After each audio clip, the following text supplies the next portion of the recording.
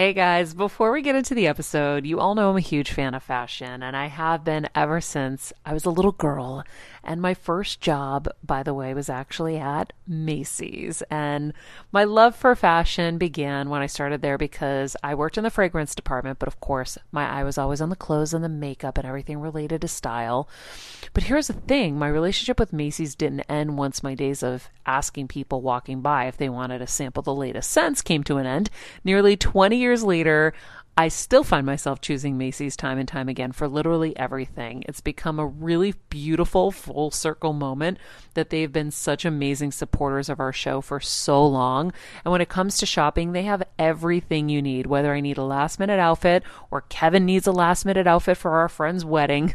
We always head to Macy's. They've got us covered. So if you're in need of some retail therapy, perhaps, or looking to spruce up your home or your lifestyle, check out Macy's, friends. I've curated a list of some of my favorite items that have helped me upgrade so many parts of my life. Really my fashion the most, but of course home and baby and so much more. So check the link in the description and happy shopping, Hill Squad. I remember my mom always struggling with her hair. It's Frizi Maria, my mom would say in her Greek accent. Diehis, what do you have? I tried so hard to find her products. I wish I could share these products I'm using now with her because I know she would be so happy to finally have good hair days. I've always believed that hair is a woman's best accessory, and with Ouai's new anti-frizz cream, you can ensure that your hair always looks its best without the frizz stealing the spotlight. It's a lightweight cream that not only provides immediate frizz control, but also helps prevent heat damage. And get this, it lasts up to 72 hours. That's 3 whole days of frizz-free, gorgeous hair. Ouai seriously has some of my favorite products for taming the frizz. Pro tip, one of my biggest discoveries is using the Ouai hair oil on the ends of my hair before I dry it. Let me tell you, it's a game changer. Once it's dry, my hair looks so smooth and polished, I don't even need to do anything else. It is incredible. I love it. Frizz-free, up your schedule with Ouai. Go to the Ouai, TheOuai.com, and enter the promo code Heal Squad for 15% off any product. That's the Ouai, TheOuai.com, promo code Heal Squad. Trust me, you won't regret it. Hey everyone, it's Kelsey. And Jeff, and we are here to tell you a bit about our partner Anchor. We know that you're a fan of this podcast, and maybe you thought, hey, I want to make a podcast too. Well, we have great news for you guys. We want to tell you all about Anchor. It's the easiest way to make a podcast for a few reasons, but to start out, it's free. Plus, there are creation tools that allow you to record and edit your podcast right from your phone or computer. Anchor will distribute your podcast for you so it can be heard on Apple Podcasts, Spotify, and many more. Plus, you can even make money from your podcast with no minimum listenership. It's everything you need to make a podcast all in one place. So, download the free Anchor app or go to anchor.fm to get started. Do it, you guys, and enjoy the show. I'm on a journey to get better, and I want to do it with you. And I'm not just focusing on physical health. I'm focusing on everything: emotional wellness, spirituality, finances, relationships, and so much more. Every week, it will be my personal goal to bring us, the world's leading healers, experts, and game changers, to share groundbreaking secrets and tips to getting better in all areas of life. Getting better isn't easy, but it's a whole lot easier when we can do it together. Welcome to Better Together with me, Maria Menounos. Hello, everybody. Welcome to Better Together. When you know better, you get better. It is August 26th, 2020. It really, truly is almost Christmas now. Oh, man. Happy Hump Day, everybody. Man, time is flying. Our quote of the day: chasing meaning is better for your health than trying to avoid discomfort. And that is from our guest, Kelly McGonigal. I'm so excited. She is a New York Times bestselling author, popular health psychologist. She has done a lot of work on stress, a lot of research. Her TED Talk has some 25 million views. And you're going to be so surprised at what she says today and what we're going to learn. I'm very excited. She talks a lot about willpower, something few of us seem to have in life, and how we can make stress our friend. So here we go. Thank you, as always, for joining us. If you haven't joined our Patreon, please do. We will make it worth your time. So click the link in the summary. I believe if you go to the link in my bio on Instagram, you can get there as well. But we are going to be doing the most amazing episode this week that would be worth your year subscription anyway, because the seminar that we just took, it was a Tony Robbins Business Mastery seminar. It was 5 intense days, like 17-hour days. And we learned so much that we're going to basically discuss our seminar, our learnings with you.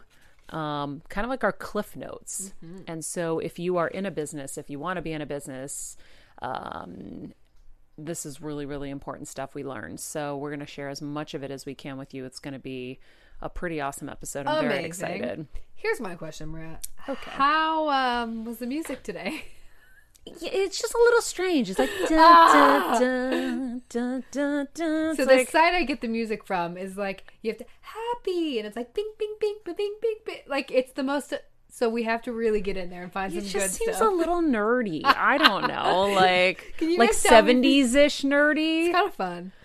I think your producers are a couple nerds, Maria. That's the problem. Kelsey and I will together, and we'll find some really cool hip music for the team. Cool hip Can we music. like open up with some 50 Cent or something? I'm just kidding. Oh, I'm into it. Hey, it's your birthday. We gonna party like it's your birthday.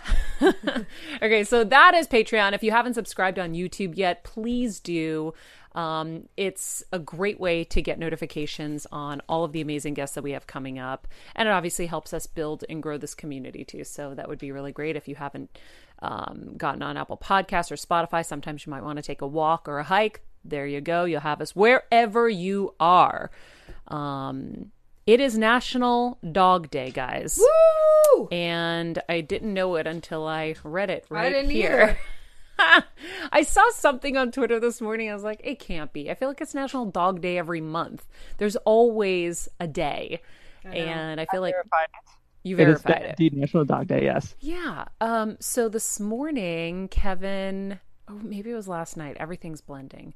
I know. But Kevin was showing me Winnie, and she had the biggest smile on her face. And I just wanted to bite her. Just bite her. Through the phone. I was like, my little bitch Winnie. Oh, guys, it's getting really hard to be away from her. And Max and Willie, they're so cute. wait, let's see. I'm trying to get you a Winnie pick up here. Because Oh, we need to man. see this face. I can airdrop you the picture I took of her this morning. It was so epic. Here she goes, and you'll see my face. I'm so happy. Look at that little. That's a good one too. Oh, Winnie! Winner! Wait, you'll see this one. I just airdropped it to the computer, or I'm trying to. You got to just Maria, hit when accept. Dude, oh, there she is. Oh my gosh. When you come back and you return, you have to get on video your kids' reactions when you return, because it's going to be incredible. Oh, Jeff, I do it every time. The last time I was back here for a month last summer.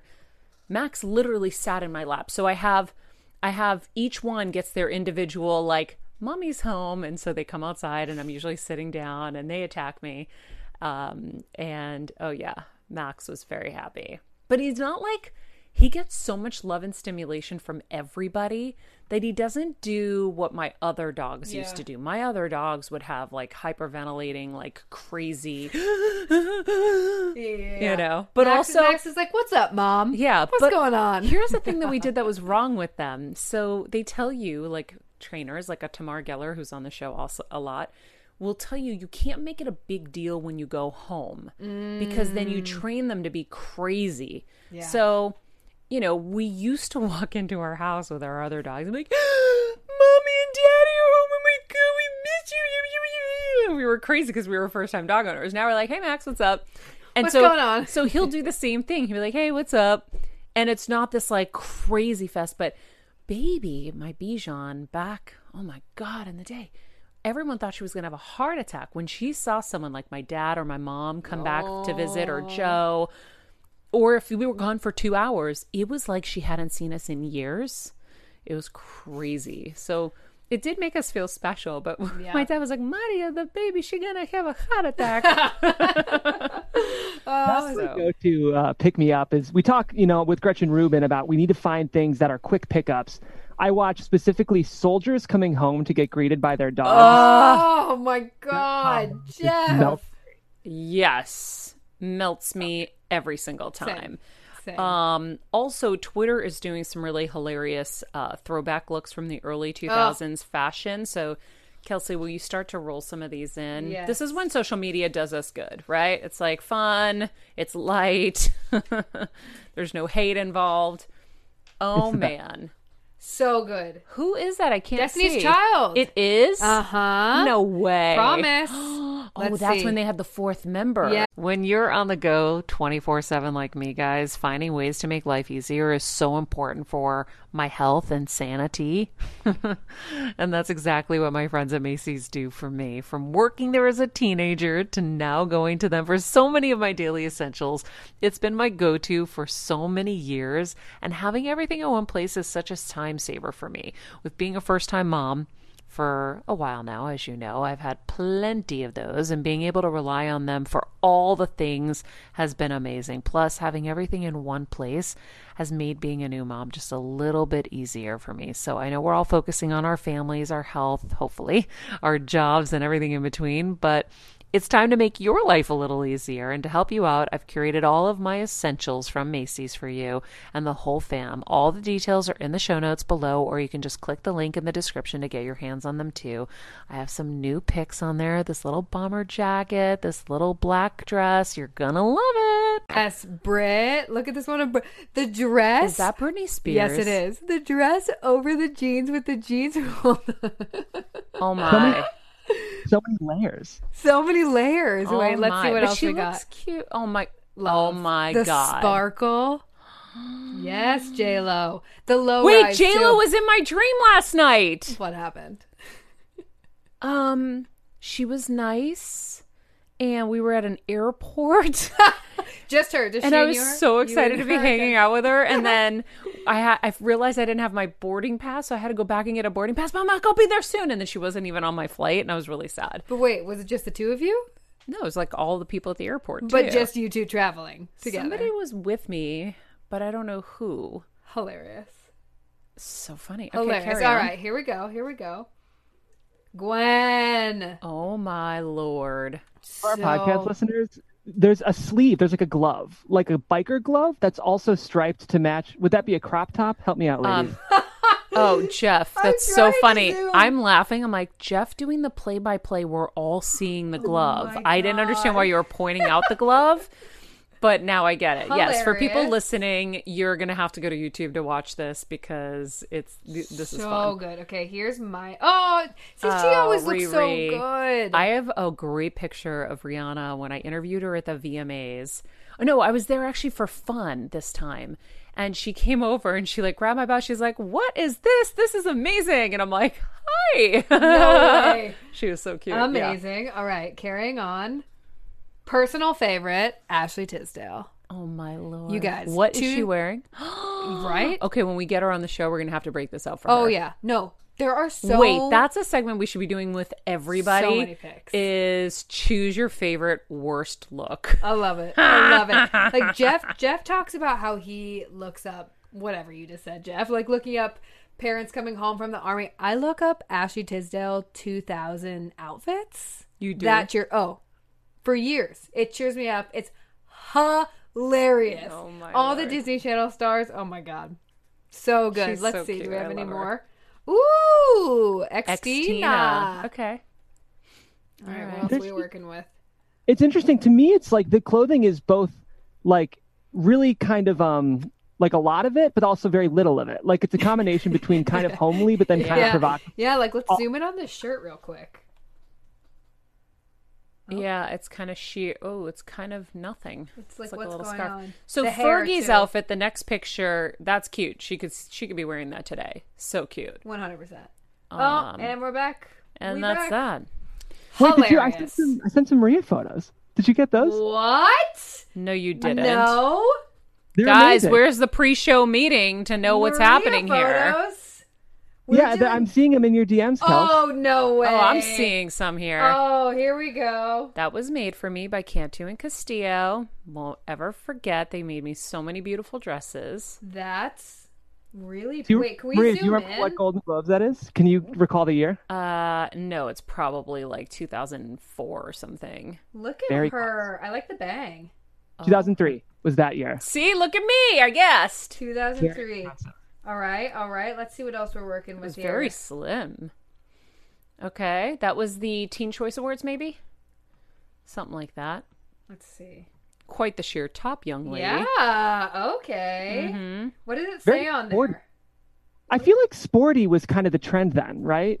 I don't Like know. sporty meets glamorous. I'm trying to Yeah, remember sporty the meets glam. trying to remember the brand back then. Well, because it is. It's like It's very the funky. earrings with what does that say? Real It's a food? real flavor. Flavor. No clue. I Can never you- even read it. Can you tell us what that means? I have no idea. But Hilarious. let's go to the next picture. Let's see. Jeff, where did you find these? That's what I want to know. Just Google. Just Google, man. I think I searched Funky Maria Menounos. Or, like, Funky! Okay, that's This is doable. cute. Okay. Oh, That's that cute. was when I remember I had just done my Pantene commercial because my hair was super dark. But that's so That's funny. it, ladies and gents. That was That's it. very young Maria. Amazing. A little chicky. Good finds, Jeff. Little chicky. Well, it's fun. And if you guys, again, are listening to the podcast, make sure you head over to the YouTube because I think you'll get the extra bonus seeing your throwback Maria pics. But I'm not just saying this, Maria. You don't look very different to me at all. I feel like, Oh, No, you really don't. thank you. yeah. Maria still I looks can't- like she's 27. I'm like, yeah, Thanks, guys. she's my older sister by a year. Thanks, guys. You know, It's true. we try to hang on. We're trying to hang on. Let's get to our interview. I'm very, very excited to too. learn about how I'm going to make stress my friend Same. and how to get more willpower because we have gained a few pounds since we've been on the road, Jeff. I don't know if you've noticed. I have not noticed, but I can tell you I'm in the exact same boat. My pants just feel tighter. That's how I would describe it. Oh, ours won't button or zip. I've been walking around with my top button undone of my shorts. But here's the best part. So when we embarked on this trip that was supposed to be just a couple of days, now it's been 6 weeks. 6 weeks? 6 weeks? 6 weeks. I thought we were at 7 already. Anyway, we were in Florida and we had we were at the Tony Robbins seminar, so they were giving us like whatever we wanted in that like little green room. So there were a lot of peanut M&Ms. Forgot about that. Then lots of chips and salsa at our friend's house that we stayed in, and then lots of homemade chocolate chip cookies. But when I say we ate a lot of chips and salsa, it felt like it was like breakfast, lunch, and dinner chips and salsa. Yeah. We were obsessed. Then we got here, and then the chips and salsa continued, but now we added Bud Lights and Milk Duds at night, watching 60 Days In, Right, and there was a few things. Yeah. And so Kelsey kept telling me, she's like, I gained weight. And I'm like, really? And she's like, yeah, I gained weight. And I'm like, no way. And then one day I go into the bathroom and I'm looking at myself. I'm like, oh no, it's got to be the mirror. It's got to be the mirror because it was enough to notice. Like I always will fluctuate and I don't Yeah. care. It is what it Yeah. is. But this time I was like, something's really happening here. So like I grabbed and I'm like, where did that thick mass on my hip just come from?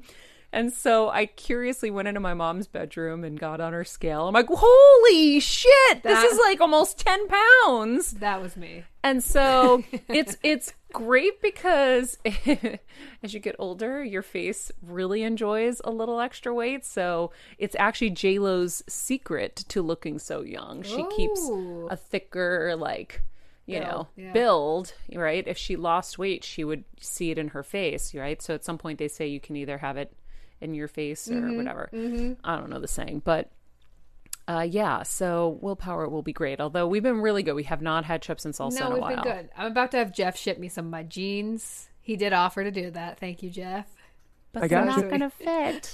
Well, that's true. I know there's a couple pairs back home that No, we I'm need a few holding more out walks for. with Norma. Norma's our neighbor, and we go on morning walks with her.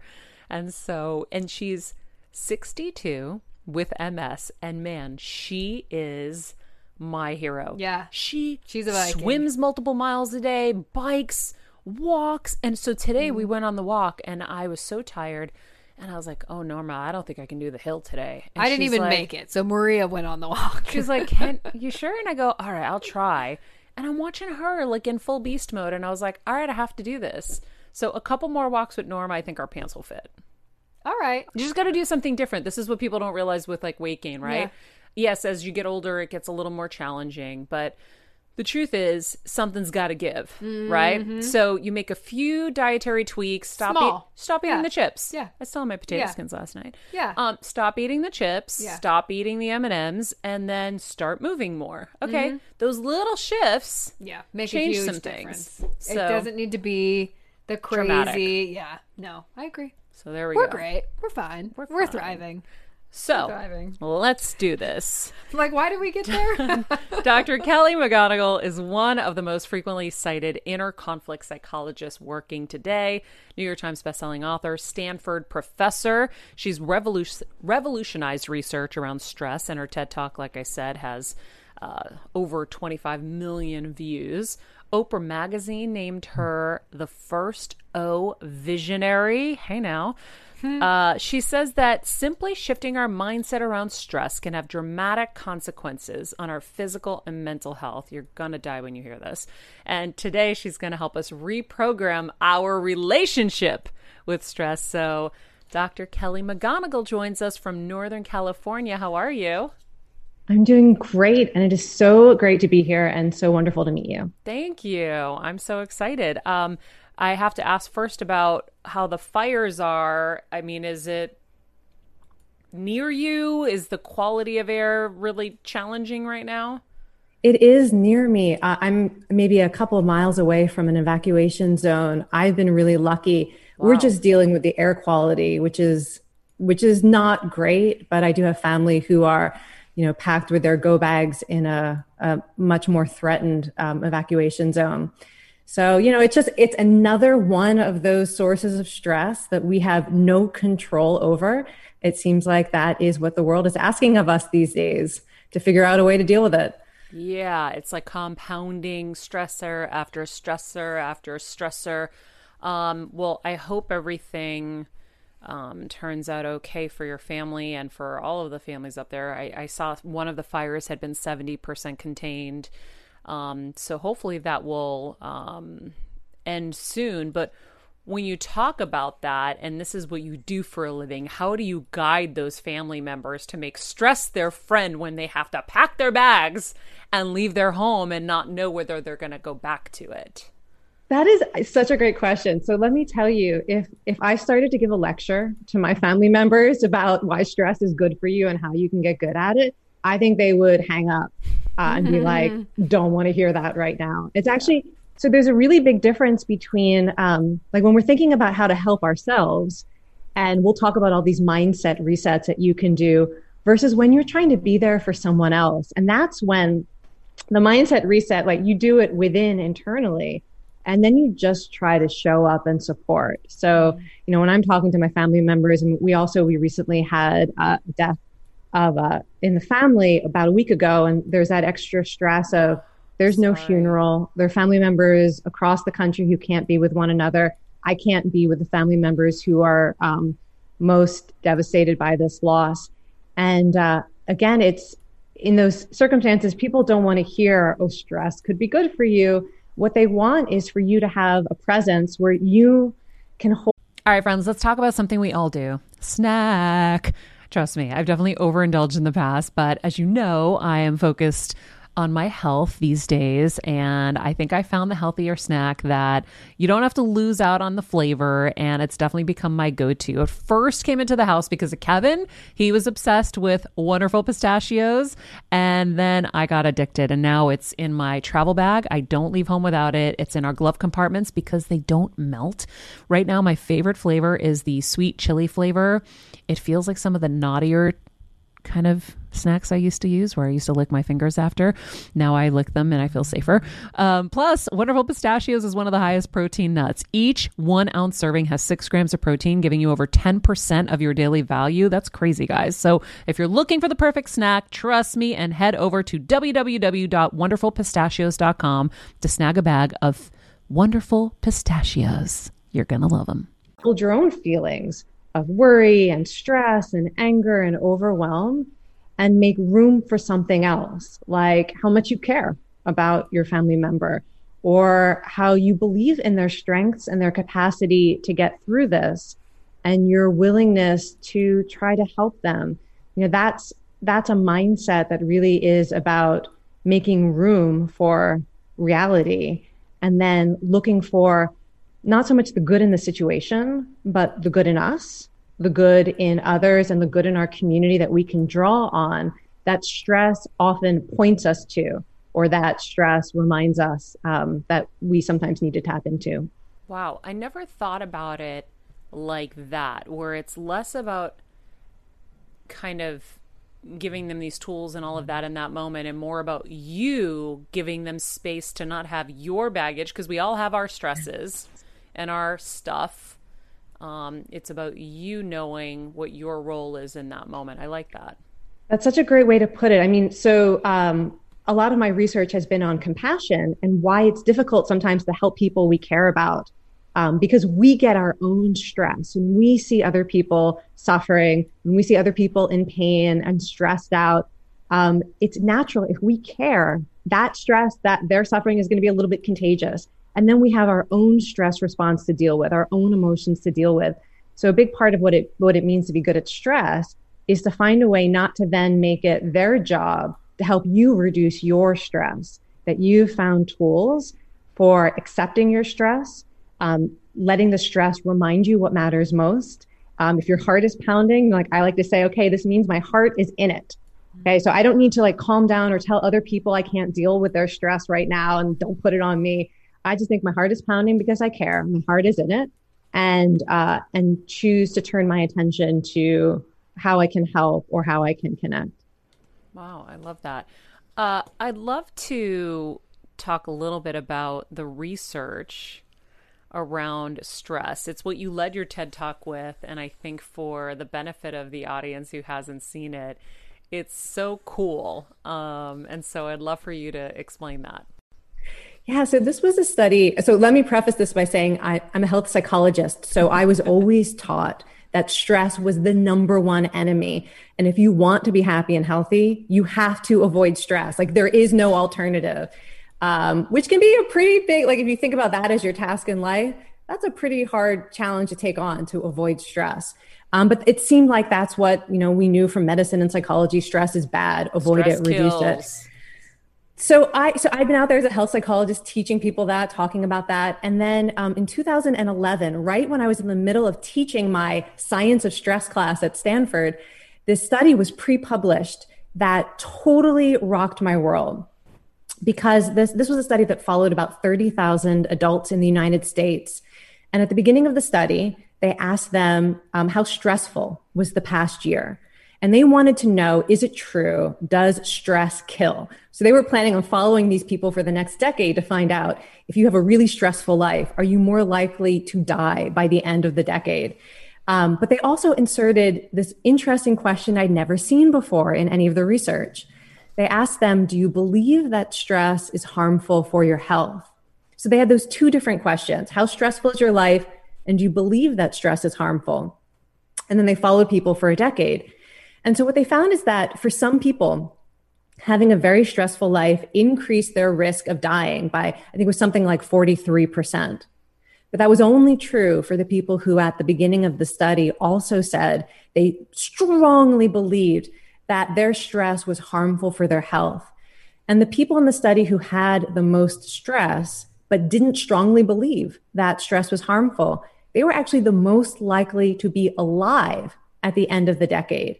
So it was this really weird paradox. For some people, having a stressful life seemed to increase their risk of dying. For other people, having a very stressful life seemed to increase their longevity. And there was something about what we now call stress mindset that was interacting with stress. Now, this was, an epidemiological study. So you can't necessarily say for sure. What this study proves is that if you think stress is bad for you, then you're more likely to die. But the reason that this study stood out to me is it suggested that how we think about stress and how we talk about stress can be at least as important as whether or not you're able to achieve some stress-free life. And since most of us cannot achieve a stress-free life, especially now, the idea that how you think about stress, that you could find a way to think about stress that reduces the harmful effects of stress. For me, that was so empowering. And that was just the first of so many studies. So now it's a decade later, and there's been so much research really supporting this stress mindset effect, that there are ways of thinking about stress that can help you avoid some of the most harmful effects, and that can also help amplify some of the positive effects of stress.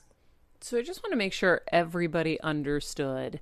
The people who had very stressful lives but believed it was harmful died.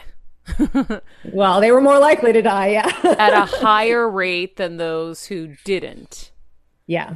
Yeah. And there are other studies. There's also been studies showing that the same was true for cardiovascular disease over 2 decades. In other studies, you see findings like people are at increased risk for depression, for getting sick in times of stress, for getting burnt out in the workplace. That there's a way of thinking about stress that I'll put it like this. If you believe that stress is always harmful, if you believe that stress is a toxic state, and as soon as you find yourself feeling stressed, like in that moment when you're saying, this is so stressful, or you feel that muscle tension or whatever's going on in your body, and your immediate thought is, this is wrong, this shouldn't be this way, and I'm now in a state of mind and body that is pure poison. That mindset amplifies all of the negative effects that we usually associate with stress. And the mindset that seems to really help people reduce that and be more likely to experience meaning when life is stressful, or joy when life is stressful, or personal growth when life is stressful. The mindset isn't, please make me suffer more, please bring on more horrible stress in my life. The mindset is, stress is what happens in my mind and body when something that I care about is at stake. It's human, it's normal. It is not a sign that I am ill-equipped to handle my life. It's not a sign that I'm a terrible parent, or I'm not up to this job, or I should just give up now. It's a sign that I care. And my body and brain are trying to get me to pay attention to what matters. And my body and brain are also trying to help me. Even the parts of stress I don't like a racing heart, or feeling lonely and wanting to connect with others. All of those symptoms are really just your body and brain trying to push you toward coping strategies that can help you. And to recognize that, and to say, in this moment, I'm going to focus on what I can do, what I can choose, who can support me, and the meaning that I can choose to make out of this. That's the mindset that really seems to be the most useful mindset towards stress. So stress is a sign that I care. That's the quote. Yeah. Well, because you don't have a stress response to something that you don't care about.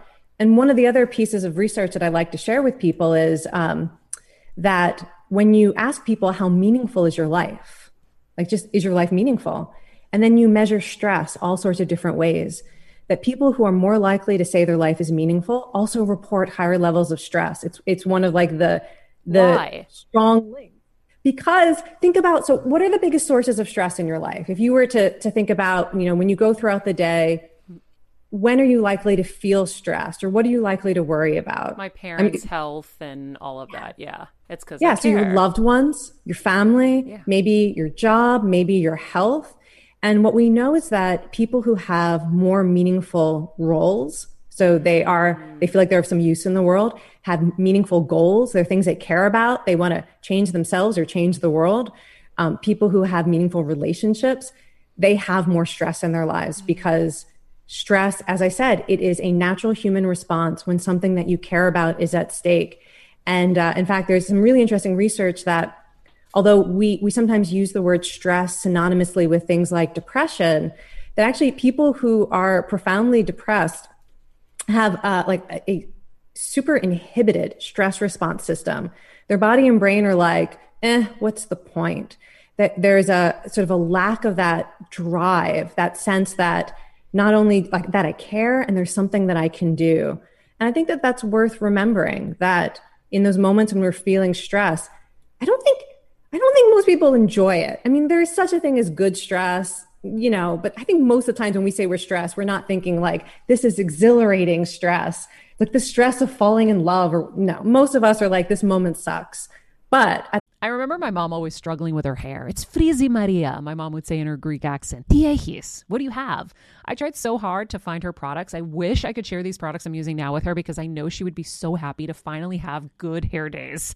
I've always believed that hair is a woman's best accessory, and with Ouai's new anti-frizz cream, you can ensure that your hair always looks its best without the frizz stealing the spotlight. It's a lightweight cream that not only provides immediate frizz control, but also helps prevent heat damage. And get this, it lasts up to 72 hours. That's 3 whole days of frizz-free, gorgeous hair. Ouai seriously is some of my favorite products for taming the frizz. Pro tip, one of my biggest discoveries is using the Ouai hair oil on the ends of my hair before I dry it. Let me tell you, it's a game changer. Once it's dry, my hair looks so smooth and polished, I don't even need to do anything else. It is incredible. I love it. Frizz-free, up your schedule with Ouai. Go to the Ouai, TheOuai.com, and enter the promo code Heal Squad for 15% off any product. That's the Ouai, TheOuai.com, promo code Heal Squad. Trust me, you won't regret it. At the same time, that moment is often linked to our values and what we care about, and it is an expression of who we are. And if you're getting stressed out about a lot of things where that's not true, like that's a whole different conversation. If the biggest source of stress in your life right now is, getting irritated at some minor behavior that someone is doing, and you're creating a whole story about that, that's different.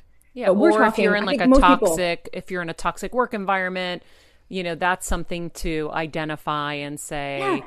And and sometimes stress is telling you this is not acceptable. Sometimes I think people think that what it means to be good at stress is to be like Teflon and you can put up with anything. But often stress is like, you know what? You're worth more than this. There are alternate versions of your life available to you, and I'm going to stress you out until you have the courage to leave.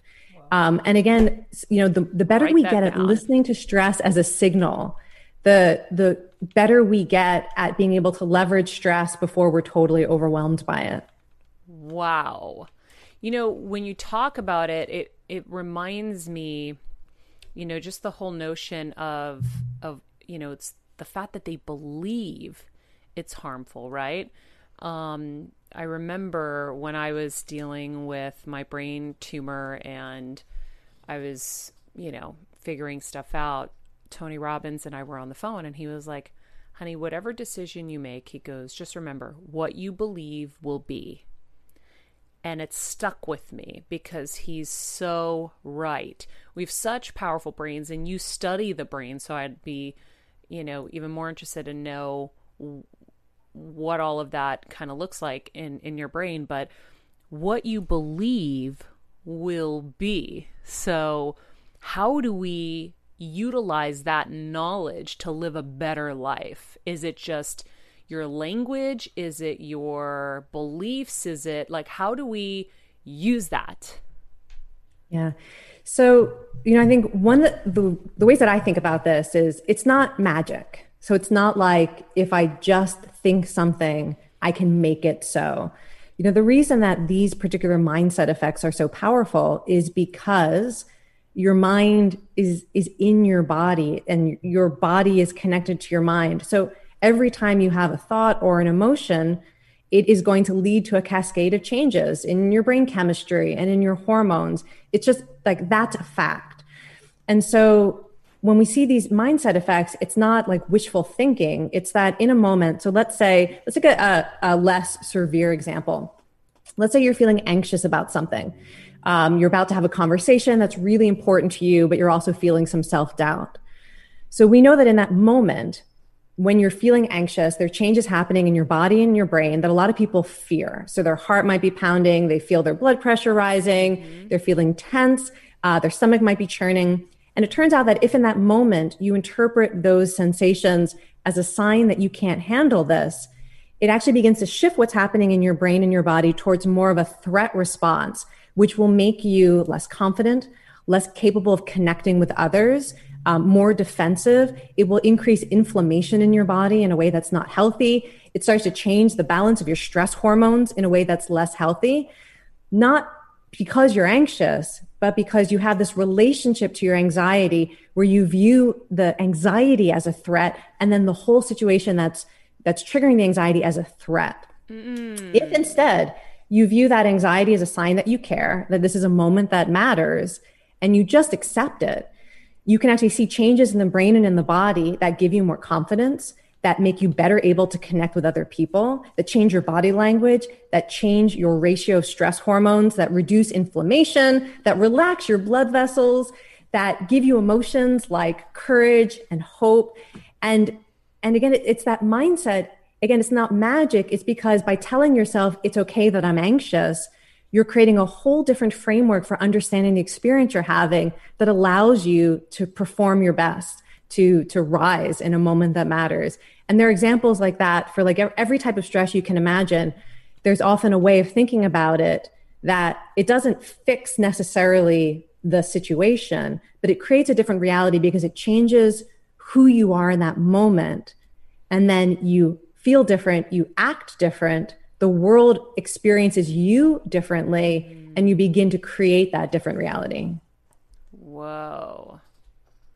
That's incredible. I feel like I want to give you an example for people out there who are like, okay, I don't know how to apply it to this. So yesterday, I was in an acupuncture appointment. And the second I lay down on the table, I was like, oh, this is amazing. I may never be able to get up. The aromatherapy starting. I was like, this is awesome. Needles go in. Therapist walks out, and this terrible rush of anxiety rushes. And it was like someone was like manhandling my chest, and it was crippling. Now I went from so happy and relaxed and calm, and he's lifting my hand to like put the needles in. And I was just like, oh my Lord, I feel so good, to having to count sheep, to trying to, I kept telling myself all is well, everything's fine, this is good, blah, blah, blah. I could not shake it. What would you do in that moment to reverse engineer what's happening or get rid of it? Yeah, well, so the first thing I would say is you kind of have to abandon the goal of getting rid of it. I mean, that's part of what makes this mindset really powerful, is that it is about meeting the moment as it is and making room for whatever is unfolding. Mm-hmm. So, my first thought as you were describing that is the idea that you were saying to yourself, well, everything is fine, everything's okay. I mean, yeah, maybe in the smaller context of that moment, right, in that room, you could have that perspective on that moment. And also right now, the world is in crisis and chaos. And you may be dealing with things in your own life that are difficult beyond what's going on with the pandemic and politics and all of that. So sometimes I think that when we meet these waves of stress, of difficult emotions, of anxiety, it's like really important in a way, almost like to not gaslight yourself, that it's okay if you have these surges of strong emotions and feelings, because life is challenging. And sometimes when we feel most safe and most either supported or protected, that's when emotions that maybe are scary to feel are likely to show up. So for example, I also teach meditation and yoga, and I can't tell you how many people go to something like a yoga class or sit down to meditate thinking it's going to calm them down and get rid of their stress. And then halfway through the practice, they're overwhelmed by grief, or suddenly they're thinking about something that they were worried about, but they've been trying to suppress. Because in that moment, when you start to feel connected to support or to comfort or your own strength, as maybe you were in that acupuncture session, your body and mind are like, hey, like, remember this other stuff? This is also true. And maybe like now you're in the place where you can deal with it. I mean, I don't know that was necessarily what was happening, but I feel like, so in that moment, the goal isn't necessarily to push it all away and convince yourself that there's nothing wrong. I can tell you what the tools that I tend to use in moments like that. One is to turn to my breath as a resource, because for me, as somebody who is trained in yoga and meditation, I have learned to have a relationship with breathing where it centers and grounds me. Now, other people may have relationships to other things like prayer or thinking about a family member. But the idea that you can turn to something that feels like a resource in that moment that just grounds you or centers you or connects you to something bigger than yourself. And then if I were having that sort of wave of anxiety, I will often think about other people in the world who are also feeling something like this, which can seem like a really bad idea until you're in the moment of it. But to think about like the countless other people right now who are dealing with uncertainty about their health or about their loved ones, that there's so many people who know what this feels like right now. And this actually connects me to a part of what it means to be human. And then I start imagining that I could breathe out compassion and strength and hope to everyone else who's feeling the way that I am right now. And the reason why this is one of my favorite coping strategies when I feel overwhelmed, when I can't sleep at night, for example, is because it's both consistent with my values. I like the idea of being compassionate towards others and caring and helping. So it's consistent with how I view my best self. And also, we know that when you shift to a mindset of caring for others, it actually changes what's happening in your brain in a way that can increase courage, can activate the reward system, which makes you feel more motivated and more optimistic. It changes what's happening in your hormones in a way that's good for your immune system. So it's almost like good medicine. As a first-time mom with a baby, I'm always on the go, whether it's running errands, getting my coffee, going to doctor's appointments, or just spending quality time with little Athena. And that's why I rely on Wonderful Pistachios to keep me fueled and ready for anything, no matter where I am. Kevin even keeps a bag stashed in the nursery.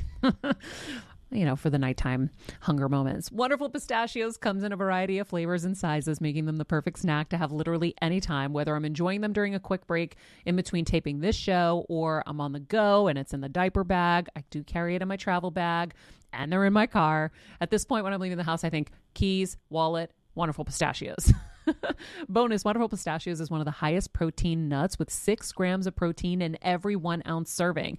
So on top of all that, they keep me feeling satisfied. I'm energized while I'm juggling all this crazy stuff in life. Next time you're looking for a convenient and guilt-free snack, head over to www.wonderfulpistachios.com and stock up on your favorite flavors today, minus the sweet chili. And I feel like, if we were to have a much longer one-on-one conversation, I would be really curious what your version of that would be. Both what is like a centering practice for you, like I turn to the breath, and also what could you think about in that moment that feels like it's consistent with your values and lets you connect to the part of yourself that expresses like who you want to be in a difficult moment. Wow. You're so good. You're really good at articulating everything, and just there's so many kind of ahas every time we're going along. Like, wow. Well, you know what? I really appreciate that. And one of the things that I like to point out is because sometimes when people hear about my work, like the upside of stress, they think that I'm an optimist. Yeah. I don't know. Like, people have ideas that, oh, maybe she's come to this work because she's such a positive person. And, I come to this work because I have whatever genetic tendencies there are to anxiety, depression, and despair. I've got them. And also, I've experienced chronic pain since I was a little kid. So I sort of live with the experience of what it's like to not be able to get rid of something that seems like it's destroying the quality of your life in that moment. And those are the two things that have really driven me to this work. So it's easy for me to get passionate about it because I feel like a big part of my life has been trying to navigate how these ideas work at a very practical level to allow me to show up. I love that. I mean, that's why I do this show every day, is because I want to get better along with everybody. So I feel like you're doing the same thing. You have been studying something to help yourself, and you're sharing that knowledge to help other people. So now my biggest question is there are so many people dealing with chronic pain. How have you used the techniques that you've studied to help yourself so that we can share that with everybody else? Yeah. So I really think there are 2 ways that I have coped with that. And by the way, let me just say, sometimes when you talk about things like chronic pain or chronic illness in public ways, I don't know if you've had this experience, you get like a bazillion emails like, oh, you just need to try this one thing. Yeah. Or we won't even go there. Or you hear, you have no idea, I'm in more pain. Like, I've had the comparisons and stuff. So if you can give us a little bit of insight into what you've been dealing with so people can relate, that would be helpful. Yeah. So the way that I like to describe it is I have a nervous system that generalizes what other people might experience as like nuanced hunger and fatigue. My nervous system seems to treat pain as like the thing to produce when my energy is low, or when I'm upset about something, or I haven't eaten in a while. My whole nervous system just like it produces pain. And it's kind of default response rather than like, I'm not as likely to say I'm hungry or I'm tired. It's pain becomes more pronounced. And that's been true since I was a little kid. And so I've learned, the two ways to think about it. I've learned techniques that actually work on that reduce that. Things like yoga and mindfulness and changes in my diet and changes in my lifestyle that are really effective at actually reducing my daily experience of pain so that I can so there's that. And that's the kind that I'm not really, qualified to talk about because I'm not a doctor. So there's all of that stuff, but then there's also the mindset stuff. And I will say that, the things that I'm actually more qualified to talk about from the psychology world, two things that have made the biggest difference to me. One was accepting that my life doesn't have to wait for this problem to go away, that there's not some sort of alternate reality of my life waiting for me as soon as I devote all of my energy and resources to eliminating the experience of pain, which is, of course, with people who have chronic pain, that's the great hope, that one day it's all going to be gone. And if you know anything about chronic pain, most people don't ever get to that experience. So giving up that idea and deciding that there is room in any given moment for pain and other emotions like gratitude and enthusiasm. It's like what you learn is to create a mindset that's big enough to hold things that feel like opposites.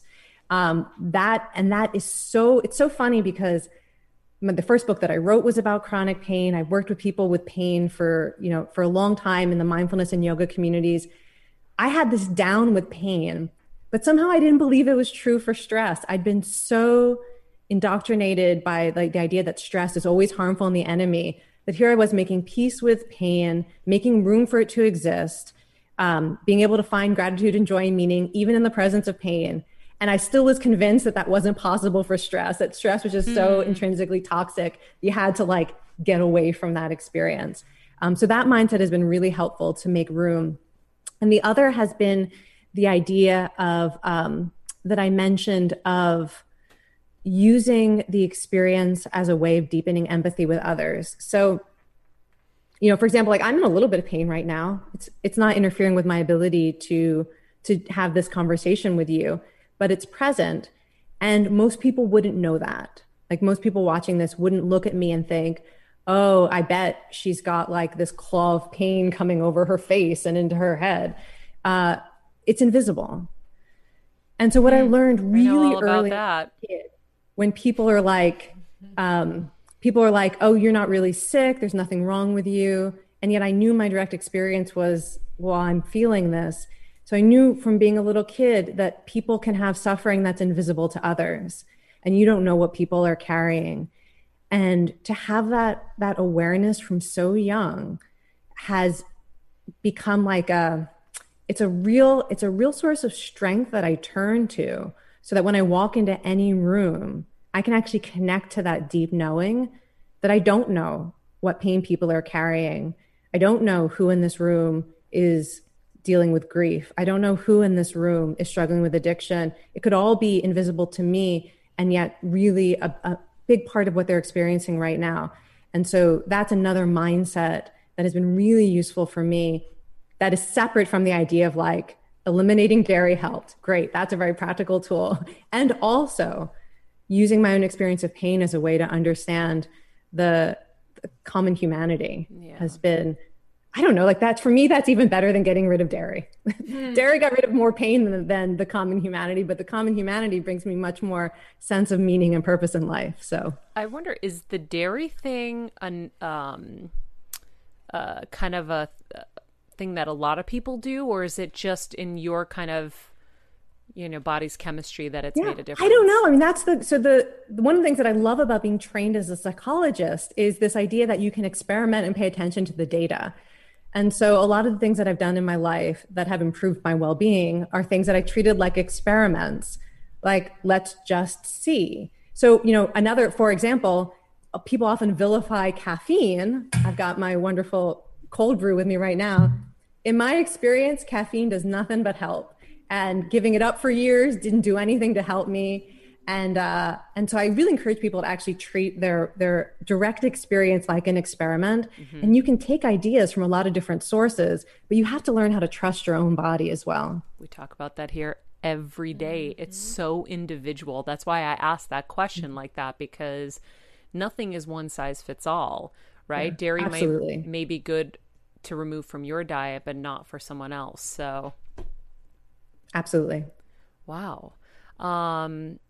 So, yeah, I want to talk about willpower before I forget, because a lot of your work centers on willpower, and I want you to help us define it and then tell us how we can get more of it. Absolutely.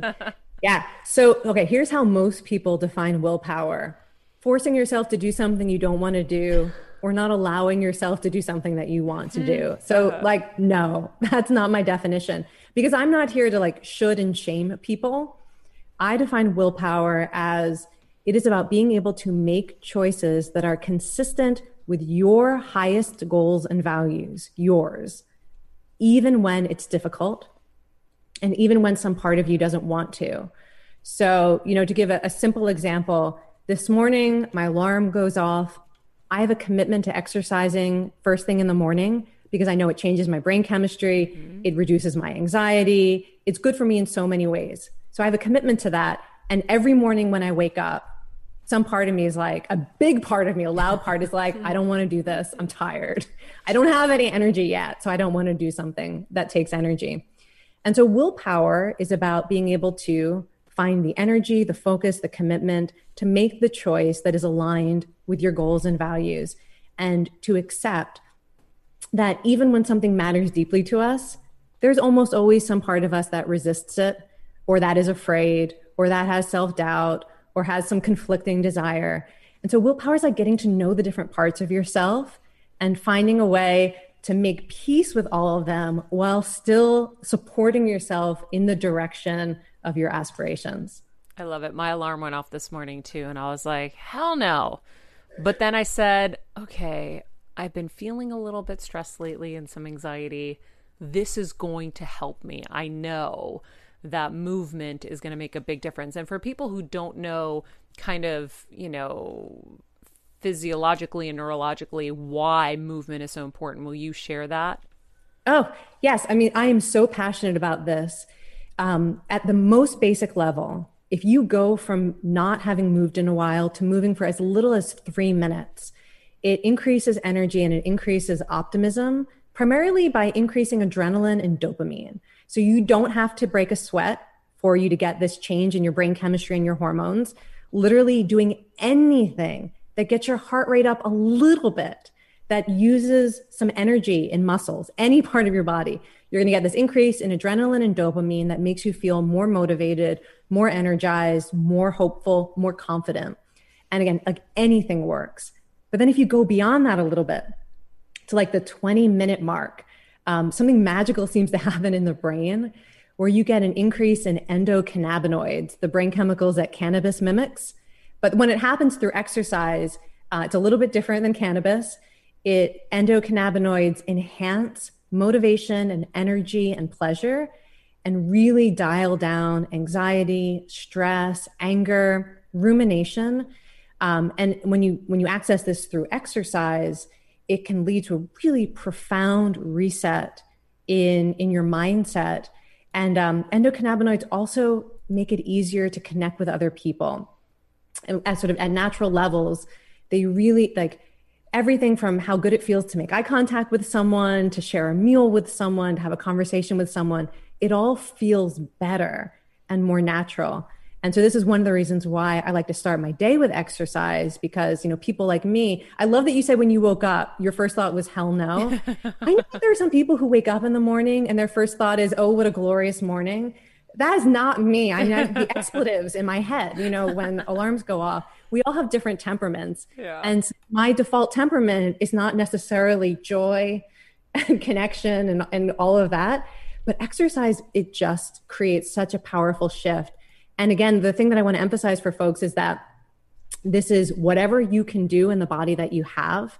So, it's not about you have to run, you have to lift weights, you have to dance, you have to do yoga. It's whatever part of your body can move in a way that that gets your heart rate up, that gets you breathing and engaged with life. It all has the same effect on what's happening in your brain. I love that. It's actually a really great note for me when I'm talking to my mom and I'm trying to inspire her to move. She has brain cancer, and so she's become less and less mobile. But if I tell her the stats on the 3 minutes, because you get depressed and then it's like a vicious cycle. And so I'm going to use that with her. But how do you help people find more of it? More willpower or more movement? More willpower. Yeah. Okay. So I talk about willpower as having 3 parts. So the classic definition of willpower is the won't power part. Like if you really want to like complain and say something and then you hold your tongue, or you really want to eat something, but then you don't have that second helping, like that sense of saying no, that's part of it. But there's also the part of willpower that's about saying yes to investing your time, your energy, and attention in something that is consistent with your goals and values. That's like you and me getting up to exercise. That's willpower. And then the thing that I always tell people to start with is the thing that people don't even think about as a component of willpower. And that's the want power. You have to know what matters most to you, because otherwise it's so easy to fall into default decision-making. You do what's easiest, you do what your habits are, you do what other people suggest that you do. So if you want to have more ability to say yes to what matters and no to what is a distraction or is self-destructive, you have to be really clear about what your goals and values are. And if you're thinking about a specific change, so if the idea of willpower for you is you want to stop vaping, or you want to have a different experience of how you're parenting, you want to be more present with your kids instead of distracted on your devices. Like if you have an idea of what that willpower looks like for you, to go back to the why behind it. Why does it matter to you? What does it say about you? How is it connected to your identity or who you want to become? What do you think the real benefits are? Not the voice in your head that says you should do this, or people will judge you if you don't do this, but like the real aspiration. If you know what that is, I know it sounds cheesy. People are like, okay, but it'll still be hard to get out of bed in the morning, but my phone will still be there and the notifications going off. Yes. And I promise you, when you're more clear about your values and goals, when that moment arises that is asking you to make a choice that is difficult, you're going to be more likely to notice it. That you're more likely when the notification goes off to actually remember that you have some commitment to not getting distracted by your devices. And you're more likely to have that energy and that ability to say no or say yes. Such great advice. Man, we could talk for hours, but that was so jam-packed. I think we're going to leave it there and ask for you to do a part 2 with us at some point, because I have a whole other page of questions that I wanted to get to. But that was just so incredibly informative and so many great tools for people to use. I can't wait to use them. And yeah, unbelievable stuff. And if you haven't seen the TED Talk, everybody, you should. We'll put that in the summary as well. And you have a new book called The Joy of Movement. Will you tell us a little bit about that?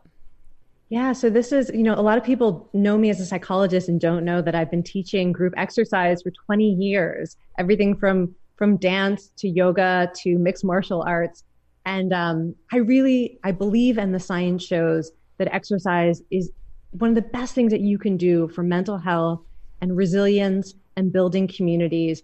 And so the book is really, it's like a love letter to how movement can help us experience the joys of being human, cooperating, mastery, inner strength, celebration, music, and to find a way to find a version of movement in your own life that is not about how many calories you can burn to fix a body that you're judging, but that is about finding an opportunity in life that connects you to people you care about and the version of yourself that you value and want to express, and how that's possible at every stage of life, you know, as you said, whether we're talking about recovering or being in treatment for cancer, all the way to the end of life, whether you have physical disabilities, severe mental health challenges, all of it, there's a version of choosing to turn to your body as a vehicle for experiencing hope or courage or connection that is possible, whatever body you have and whatever is going on in your life. And so the book sort of looks at like, okay, show me. I just thought of something. So there's that saying of like, all I need is within me now.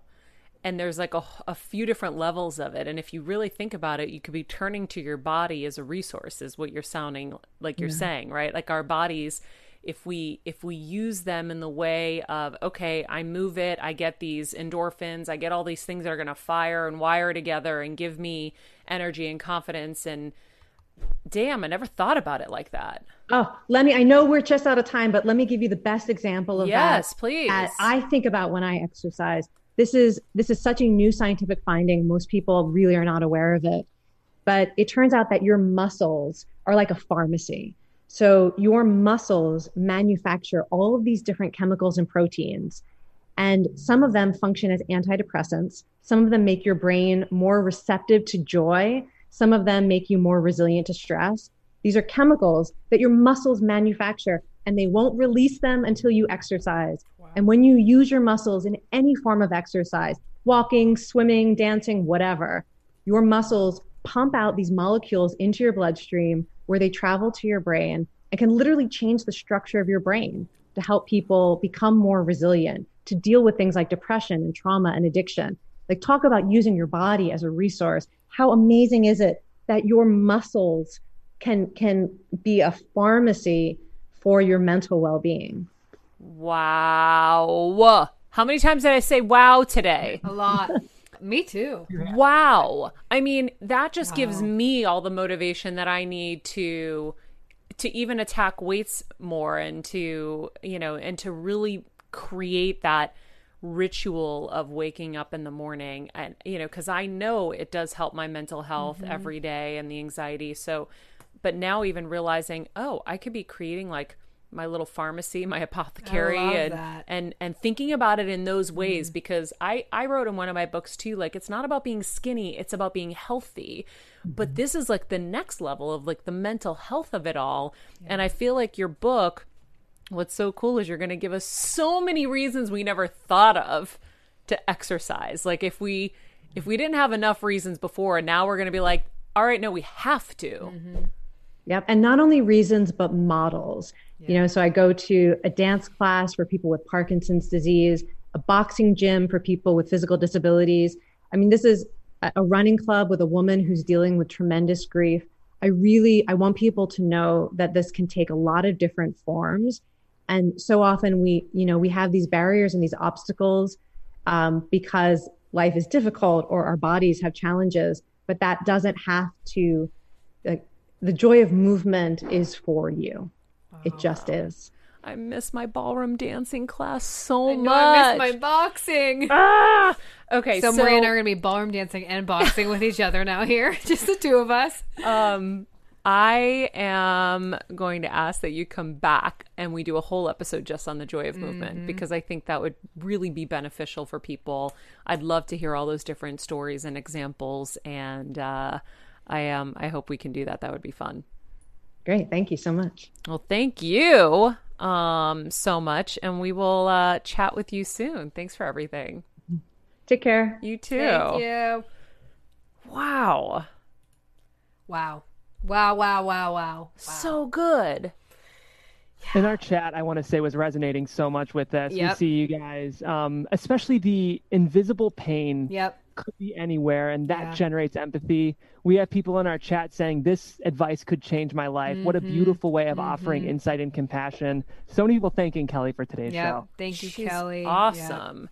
But man, like I just started realizing, I just started realizing at the end, I hope you, all those chunks, I'm like, please write this down. Please write this down. But just at the end, just our body is our resource. Like it was actually a Tony, he has us say, all I need is within me now.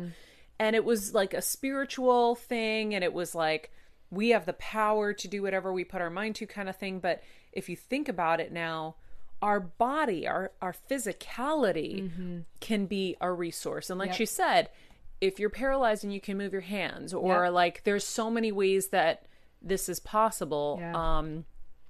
You know, my mom is very challenged physically, but I'm going to push her now, even if it is just a few little bicep curls or just like a little shimmy and keep building on that. It's so cool because you forget about the endorphins and the endocannabinoids and all of that. I think it's just amazing to look at our bodies like a resource, like an apothecary for ourselves. That is major. Major. And I love too, she wasn't pushing exercise. She's pushing movement, right? If you view it as just movement, I think that so often people have a negative connotation that's wrapped around the idea or even the wording of exercise, right? It's like, you have to exercise. Just move. Just move. 3 minutes walking up and down the stairs, just move. Like I really loved that. So exciting. That. Well, yay, Kelly. I hope you guys enjoyed that. And if it resonated with you and you know other people that it will help, please share it with them via social media, via whatever route that is helpful for you. And I'm hopping quickly too. Sorry, Maria. Only share it, but I know there are those episodes where you hear this and say, this could change my life. And this is one for me. And if you're having that feeling driving in the car right now, on your hike, whatever, it's so helpful for us to get on Apple Podcasts and write a review.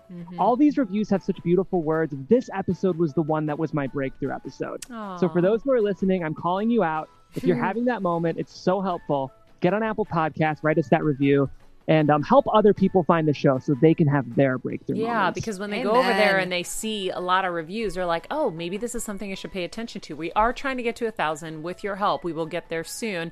Jeff, before we go, I want to know what your breakthrough is.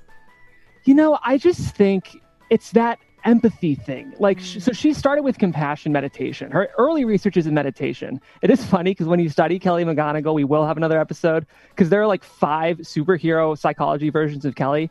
But putting out that compassion meditation and letting empathy be the thing that drives your value system, to me, that's such a beautiful way to deal with stress. Because if you can say, man, this is a tough moment for me. Gosh, there are a lot of people that are having tough moments right now around the world, and I'm connected to them through this moment. And if I get through this and when I get through this, I can be helpful to them. That for me is really powerful. I love it. That's kind of how I've dealt with a lot of the most challenging things in my life, where I'm like, okay, I remember being in toxic work environments and I'm like, okay, I'm going to figure this out. I'm going to get out and I'm going to help other people or the tumors or whatever. So I guess subconsciously I'm doing it and didn't know. But the movement part, Jeff? Oh, 100% too. Do you, are you working out at all, or what's the scam here? It's so, I felt called out on this one because I don't feel like Jeff. I don't feel like Jeff's moving. I know. Maybe that means I look like I've gained a little weight. No. I just don't know if you have like a consistent regimen. Well, I need to re-implement it. I was a big runner in high school as a cross-country runner and then through college too. And I feel like Erica yesterday, how she was saying like in her late 20s, she was like, I was a college athlete. I'm like tired of exercise. I sort of felt a connection with her in that moment. But she also said, you need to get rid of that because exercise isn't an obligation. It's not a chore. It's a vehicle and a tool to make your life so much better. I'm feeling that. I'm feeling Dr. McGonigal's call out there. And, I love my morning runs. I just need to get back into it. And just move. You don't have to say, I'm going to go for a 2-mile run. Just walk down the move. I know. Today I was like, okay, I'm not going to go for long. Yeah. But then I went for a little longer than I thought. And I was like, okay, this is what I can handle today with my time and my schedule. But at least I did something. Yeah. And that you can keep building off of. Yeah. So, and I missed Maria. And I was like, I'm still going to walk down the driveway. Yep. I was still did something. I'm gonna walk down this driveway. All right, guys. Thank you for joining us. As always, you can follow us at... actually, did we give her plug? We did. Her new book is called The Joy of Movement. It is found wherever books are sold. And we will put the link in the description below. And that is it for us today. Follow us at Kelly McGonigal on Twitter, at Kelly Marie McGonigal on Instagram, at Jeff Crane Graham, at Kelsmeyer2, at Maria Menounos. And remember, be nice, people, make good choices, and be present. Hey, Heal Squad. We have been on quite the journey together, and we're hearing from so many of you just how much this show is helping you heal and get better, and it makes us feel so good. We love, love, love it, and we just ask that you don't keep it to yourself. Spread the message and share the show or your favorite episode with your friends. And if you want to help us even more, you can leave us a 5-star rating and a comment on Apple Podcasts or Spotify, and follow us on Instagram at Heal Squad. You can also DM us anytime because we love connecting with you. And finally, you can also join us on Patreon for our monthly live heal events with world-class healers and ad-free episodes exclusive only to Patreon and our Super Heal Squad for as little as $10 a month. So go to patreon.com/Heal Squad to join. Getting better isn't easy, friends, but as I say all the time, it's a whole lot easier if we can do it together. We love you all so much, and we love doing this thing called life with you.